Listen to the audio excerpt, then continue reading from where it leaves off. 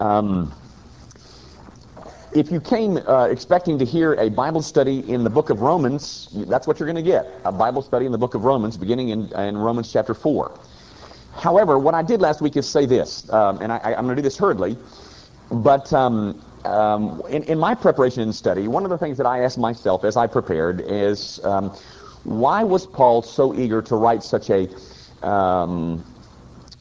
clear document concerning this doctrine of justification by faith? And I came up with two answers. Number one, he certainly wanted to reach his Jewish brethren that had not yet prayed to receive Jesus Christ. He was writing this letter in hopes that it would turn the tide in the midst of so many of his brethren according to the flesh, that is, Judaism. He was hoping that they would hear the truth and respond to it. The other part of his motivation, I'm suggesting, is this, that there was a concern on the part of the Apostle Paul for people who had been converted, but who had come from backgrounds and environments that had emphasized nothing but performance.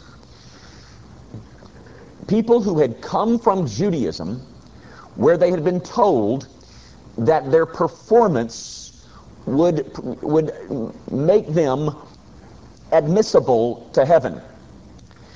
And so this pastor, this grand pastor, the Apostle Paul, is concerned about converted people whose whole life had been trained to perform well. And so, because they had been trained all of their lives, from beginning to end, the issue was performance, how you perform, do you perform well, etc., etc. The concern with the Apostle Paul is that converted people would miss out on what it means to live by grace. What did that mean? I'm almost well, y'all. I'm just talking. Ford Carter came up to me at supper and said, "I have a hearing aid, and every time you cough, you rock my brain." So I'm trying to really, get it over here when, poor guy. But so the pastor of Paul is concerned that converted people do not know, these converted people know that they're saved by grace, but know very little about living by grace. And their whole training heretofore had been performance. And so, okay, I'm saved by grace by receiving the gift of eternal life, fine, but now that I've stepped inside the kingdom, I've got to really perform well. And the more I perform, the better God will love me, and the less I perform, the less He will love me, etc., etc. So, what I'm suggesting is, using Romans 4 as my prompt, we're going to spend several weeks really not on a verse-by-verse study of Romans. We're going to finish Romans 4 this semester, Lord willing. But what we're going to do is spend several weeks, maybe 7-8 weeks, on what it means to live by grace. I'm not talking about entering the kingdom by grace. I'm talking about people who have already done that. What does it mean? And what does it mean to people who from front to back have learned the message of performance? Ladies and gentlemen, I dare say we're worse than Judaism, because we have been trained to perform and perform up to a standard. And so because there is a lot of things that are at stake, and I'll try to mention one of those tonight. Now, I want to begin. That was my introduction. That's really what I said last night, or last week, preparing us to enter this study of living by grace. If I ever write a book, it will be on this subject, and I would entitle it The Society of Menton Cumming. You know the text in Luke chapter 11, verse 42, where Jesus looks at the Pharisees and say, you guys are messed up. You tithe the mint and the cumin, but you ignore the weightier matters of the law. You have assumed that a certain thing makes or renders you spiritual, when in fact you missed the real things that are spiritual in nature. Now, I want to begin by offering you a challenge. Because I say to you, ladies and gentlemen, this is not going to be any ordinary study for the next 7 or 8 weeks. We live in an age of anti-intellectualism. In fact, I say to you, it is almost considered in the church to be unspiritual, to be intellectual. Now, I'm not saying that only the church is guilty. Politics, education, in fact, postmodernism is undercutting everything that is an intellectual pursuit because they say that no truth is really available. People in the church are afraid of discourse and dialogue and debate because it divides. And I think they don't know how to engage in debate and dialogue and discourse, primarily because of TV. We have learned to be entertained. People don't read, they don't study, they don't think, they don't reason, because it is just too hard. And so they come to church, and I think on many occasions, move their brains into some kind of intellectual neutral. And they experience the whole thing and get up and leave and have never yet grasped what's been said. And I say to you, ladies and gentlemen, over the next several weeks, to grasp what I'm going to say is going to require some intellectual engagement. If you're going to get it, you are going to have to, very frankly, we might even tire you out some in here, and that would be good. If I can present this well, which you can pray that I will, there should be such a drain on you that you'll sense, gosh, I need to get out and get some fresh air here. I need to think this through. I am challenging you to gird up the loins of your mind. The problem today is not that people don't think enough about Jesus. They don't think enough about anything. And they pay me a very enormous salary to do their thinking for them. I'm afraid that Christians like to sing, Jesus loves me, this I know, and that's really all I want to know. And this is going to require far more of you than that. I promise you. Very frankly, ladies and gentlemen, the argument is intricate. And we're not going to get it right. We're not going to get it down perfectly. But I'm going to do my best. I remember years ago, one of my heroes is a guy by the name of R.C. Sproul. I've told you that. But I remember him saying to me one time, he said, the biggest problem in the church, in the Christian church, is sensuality. I thought, well, that's right. People are running around in lust. And he said, no, I'm not talking about that. I'm not talking about sexual sin. It's sensuality. That is, they only want to do those things that do not require, that feel good to the flesh.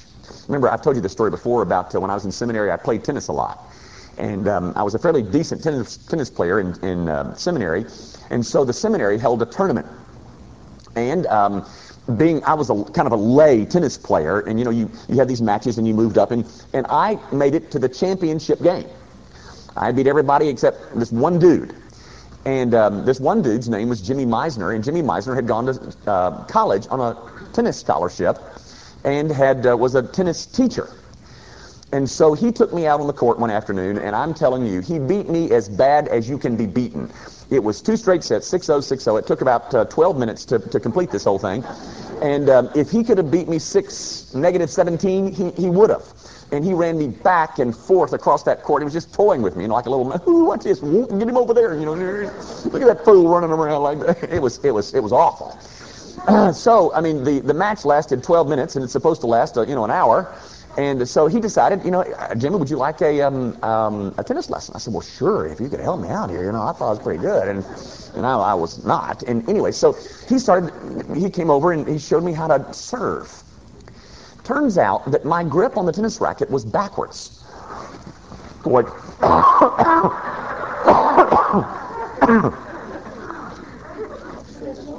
I told you I'd warn you. And so he rotated my grip around to this way or that way, I forget. And so he brought all these tennis balls over that he uses in his tennis lessons. And he said, okay, you just start throwing up some balls and serving them, And so, I threw up, and in all honesty, this is the honest truth, ladies and gentlemen. I mean, he was down there, and I threw the ball up to serve it, and the ball went that way. And he said, and I threw it again and went that way and threw it again. And he said, well, I got to go, Jerry. You just keep working on that. You just keep working, Well, I did for about 6 minutes. And then I said, I ain't doing this no more. This ain't fun. I'm going back to my other grip, because it felt good. And as a result, I don't play tennis anymore. And haven't played in years, and if I were to go out there, would embarrass myself and you. That's the point, ladies and gentlemen. We don't like it if it requires us to wrestle through things. And I'm saying to you, ladies and gentlemen, there are things that are going to be said in here that are going to convict the socks off of many of you. Because we've all of us, and very frankly, ladies and gentlemen, we're all guilty. We're all in this together because we were all trained the same way. The training was put a nickel in, expect a nickel's worth out. Do this and get that. And it has produced a great deal of unfortunate ugliness, I think. And not only ugliness, but missing out on the way we're supposed to be living as believers. So that's my challenge to you, ladies and gentlemen. I'm inviting you to think through this thing with me over the next few weeks. Let me give you a what do you call this thing? I remember, I don't know whether any of you ever came from First Evan, but it was Dwayne Litvin. When I first moved to town in 1985, Dwayne Litvin was the senior pastor at First Evangelical Church. And Dwayne Litvin took me out. He befriended me for some reason. I don't know why. He felt sorry for me. And we would go out to lunch periodically. And I remember I got this from him. And let me just kind of quote it to you, and then I'll try to diagram it. He said, simplicity on the other side of complexity is acceptable. But simplicity without complexity is pagan and unacceptable. Do you understand, guys? If you work through complexity and arrive at simplicity, wonderful. But if you arrive at simplicity without the complexity, it's unacceptable, ladies and gentlemen. And I have a friend who he played quarterback at the University of Florida back in the early 70s, and then went on to be a Rhodes Scholar. Billy Kynes. I don't know if you ever heard the name Billy Kynes, a wonderful Christian pastor. And he said one time, and I'm quoting Billy, he said, it takes all the intellect I can muster to live simply. It takes all the intellect I can muster to live simply. Now, my point is, guys, I hope that we do come to a simple position, but after complexity. And without the complexity, and see, I think that's what the Christian church has done. We've avoided the complexity because it's not particularly fun. That is the complexity part. And very honestly, ladies and gentlemen, many of us are unteachable. We don't want to be taught anything new. We got it all down and it's all nice and comfortable, and we don't want to be taught anything new. Well, I'm here to tell you that you're about to get into some stuff that I think is absolutely thrilling. And I hope it will be for you. And I hope I can, by God's grace, make it that way. Take your Bibles, if you will, and open them to the 6th chapter of the Gospel according to Matthew. And we are ready to commence. I'm being careful, Mike.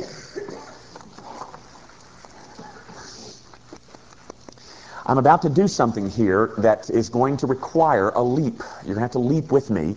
I don't think it's a terrible leap, and I think it's a logical leap, but I'm going to leap. And you're going to have to go with me, or I'm going to leave you behind in this whole argument. Let's begin at verse 5 of Matthew 6. I want to read you through verse 8. Yes. And when you pray, you shall not be like the hypocrites, for they love to pray standing in the synagogue and on the corners of streets, that they may be seen by men. Assuredly I say to you, they have their reward. But you, when you pray, go into your room, and when you have shut your door, pray to your Father who is in the secret place, and your Father who sees in secret will reward you openly. And when you pray, do not use vain repetitions as the heathen do, for they think that they will be heard for their many words. Therefore, do not be like them, for your Father knows the things that you have need of before you ask him. In this manner, therefore, pray, and we get the Lord's Prayer. Now, the issue in this little paragraph has to do with prayer and how to pray. I am suggesting that this text gives us an illustration of the things that you and I have to avoid when it comes to Christian living. There are two extremes that we are going to have to avoid. And very frankly, one of the extremes we're more guilty of than the other extreme, in my opinion. There are two things that Jesus says that you are not, when you get ready to pray, don't pray like this. Don't pray like the hypocritai. Don't pray like the hypocrites. Now, it's interesting. Do you know the word, the term, or the idea hypocrite, the word hypocrite comes from? It comes from ancient Greek plays. Have you ever heard that? What would happen in the ancient Greek plays is an actor would take a large mask, let's say, you've seen those things on NBC, in the grinning mask, and he would come out and hide behind this little grinning mask, and he would quote all of his comedic lines, and the audience would roar with laughter. Then he would go backstage, and he would get another a mask that was frowning, and this oversized thing that would cover his face, and then he would come back quoting all these tragic lines, and the audience would moan and weep and groan, etc., etc. Now, guess what that guy was called? He was called a hypokritos. He was called a hypocrite because he was one who lived behind a mask. He lived his life out behind a mask. Now, here's my point, ladies and gentlemen. Notice in verse 5, and when you pray, you shall not be like the hypocrites, for they love to pray standing in the synagogues and on the corners of the streets, that they may be seen by men. Now, so Jesus is saying, if when you get ready to pray, there's one extreme that I want you to avoid. Do not pray like hypocrites, because hypocrites are people whose number one desire is to be seen of men. They are people who hide behind certain appearances so that you will think highly of them. Don't pray like those guys who love to be seen in long flowing gowns, robes, and standing on street corners. Don't pray like that. Now, guys, but you will notice in verse 7, he says, and when you pray, do not use vain repetitions, as the heathen do, for they think they will be heard for their many words. Now, what is Jesus denouncing in this in terms of the form of prayer? It's a prayer that does nothing but repeat words. And, ladies and gentlemen, there is a particular group that some of you might be familiar with that does that. They continue to repeat things. And repeat them, and repeat them, and repeat them. Because they think that they will be heard for their many words. Therefore, do not be like them. Don't pray like that. By the way, look at one other text with me in Matthew 6, verse 16, because you see it again. Moreover, when you fast, do not be like the hypocrites with a sad countenance, for they disfigure their faces, that they may appear to men to be fasting. So there is a group of people out there, ladies and gentlemen, that are performing certain religious functions, and their number one goal in the performance of those religious functions was what? To be seen of men. Now, ladies and gentlemen, draw upon your whole... Here's the leap. Here's the leap. Draw upon your whole knowledge of the New Testament. And these people are often in the teaching of Jesus Christ. And who are they? Pharisees. Pharisees. There's my leap. I'm saying Jesus does not use the word Pharisee here. He uses the word hypocritai. And yet, in numerous of his other discussions, you might remember, beware of the leaven of the Pharisees. And he goes on to define what the leaven was. And they thought Jesus was talking about bread. And Jesus says, no, but it's their hypocrisy. Now, what I'm saying, ladies and gentlemen, is that you are not to pray like a Pharisee. Now, so the Pharisees' number one spiritual flaw is his hypocrisy. Well said. It is his desire to be seen of men and to appear spiritual. He is eager for people to consider him spiritual. And so he does all kinds of things. He prays, he fasts, he gives alms so that people can see it. And when he goes to give his money, he rattles the cage so that everybody can see how much he's putting in. The number one flaw of and by the way, here's another term that I'm going to use as a synonym, and I think it's a good one. A legalist. That's what Pharisees were big at. Their legalism. The number one flaw, his major wrong, is one of self-glory. He has a ravenous hunger and appetite for the praise of men. He has a desire to be highly esteemed among spiritual people. And guys, it is a position, it is an approach to spirituality that promotes a kind of a make a good impression, appearances is everything, phony baloney kind of mindset. To the Pharisee, working for something and deserving it is very near and dear to his heart. Doing something and allowing people to say, well, of course, because he is spiritual. Because, how do I know? Have you seen him pray on the street corner? Have you seen how much he gives? Have you seen how he gives alms?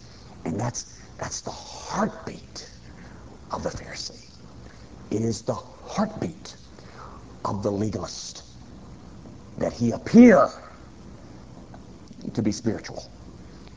It is the sin of self-glory, ladies and gentlemen, that is fundamental to a Pharisaical, legalistic approach to Christian living. Now you got the other guy, the heathen, the pagans. Now what is the heathen and the pagan? How do they pray? They just pray absolutely mindlessly. How do they pray? They babble. Just a diarrhea of words.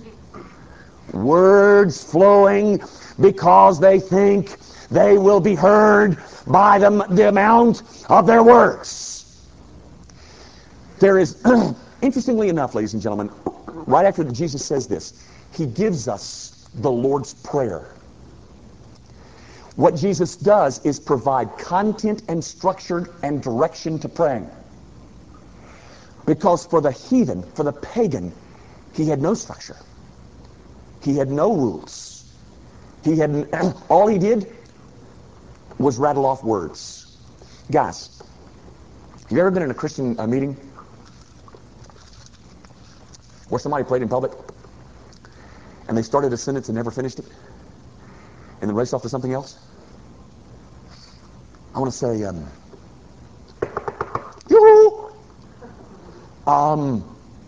could you complete the sentence at least for us? I mean, they are praying and they are using spiritual words, but there is nonsense coming out of their mouths. Nothing that has direction to it. Nothing that has... They are just multiplying words. That, ladies and gentlemen, is praying like a pagan. Because pagans multiply words but don't say anything. Now, here's my next leap. Are you ready? Jesus uses the word heathen. I'm saying that the number one error of the heathen was his mindlessness. And his mindlessness was a derivative of his giving no thought to form or direction or structure. He became a law unto himself. I will pray any way I want to pray. Nobody's going to tell me how to pray. I'll pray the way I want to pray when I pray. He doesn't want to think through or reason, or because there is nothing that will provide a structure, a background, a form for him. No standards, that is, no standards that he will accept as the final arbiter of the truth. The only standard is himself. I belong to myself. No one has authority to require any obedience from me. And if I want to pray with nothing but mindlessness and nothing but babbling and multiplying words, that's my prerogative. Because nobody can tell me how to pray. Now that, ladies and gentlemen, is the spirit of antinomianism. Antinomianism is a word, anti, which means against. Nomos comes from a Greek word, nomos, which means law. An antinomian is one who says, no law, no structure. I am the structure. I am the final arbiter of the truth. I will direct how it is that I live. Now, if I haven't lost you, here's what I'm suggesting. Here's what I'm doing. I'm saying that in Christian living, there are two dangers. And Jesus says that we must avoid them both. There is the danger of living legally, pharisaically, and on the other end of the spectrum, the opposite of that extreme is the danger of living as an antinomian. That is, the Christian who says there is no law, there is no structure, there is no, I am a law unto myself. And the professing believer who says the thing that makes people spiritual is abiding by certain rules and laws that I determine are right. And therefore he performs his Christian living so that he can be seen and people can conclude that he is a spiritual entity. Now, I've used this text to say all of that to say this. Neither one. Don't live like this. Don't live like that. Avoid them both. I say to you, ladies and gentlemen, in the Christian church, we are guilty of both ends of that spectrum. I have to say that we're more frequently guilty of this one, particularly in evangelicalism, because we know that there's, we just can't go out and live any way you want to live. But here are two extremes that have influenced us, and I say to you, the one that has influenced us the most is the extreme of living pharisaically. And you must understand that the major flaw of living pharisaically is the flaw of self-glory. I want to be considered spiritual in my group. Now, gang, real quick, and I'm finished. Those are the two terms that you have to keep in mind for the rest of our time together. What I'm going to do is spend 6 or 7 weeks coming back and analyzing Pharisaism and antinomianism, the two extremes to avoid. And then when we finish, by the time we finish, that is 8 weeks from now or whatever, I want to offer you the third option. That is, how it is that Christianity is supposed to be fleshed out and lived out. Now, I want you to know this is a book that's in our bookstore. It is excellent. It is only, all it does is analyze this one. It doesn't analyze this one. But one of our Sunday school classes studied this book. Richard Savory found this book, and he gave it to me, and his Sunday school class studied it. It is excellent. But I want you to know, you're going to find yourself in here. I mean, guys, and I mean, I found myself in here. Notice the title, 12 Steps for the Recovering Pharisee Like Me. I'm a recovering Pharisee, ladies and gentlemen. And I think many of you are too. This will help you. And we're going to analyze it down to the nth degree. And I'm going to draw some of the stuff I'm going to draw is going to come out of this book. You might want to pick up one of these. I think you'll find it a much better treatment than the one you're going to hear from me. But that's where we are. That's where we're headed. And by the time we're finished, we will have denounced that one. We will have denounced that one. And then we'll come up with something that I think will hopefully guide us as to how our relationship to Jesus Christ is to be fleshed out. Let's quit. Our Father, guard these people from me. Guard them from hearing things that are wrong. And Father, if I give them wrong information, I pray that not a person, not a soul here will hear it. That you'll stop up their minds somehow or give them or distract them so that they miss it. And that they'd never walk out of here with anything that is in violation of your word. But Father, if what is being said in here is in accord with your word, might your people absolutely flourish under its teaching. Not under my teaching, Lord, under its teaching.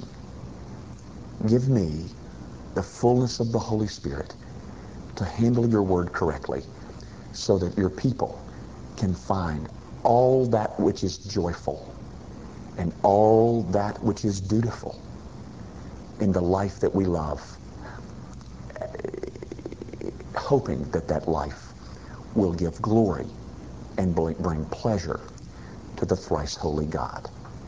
Now dismiss us, Father, with a sense of your ownership.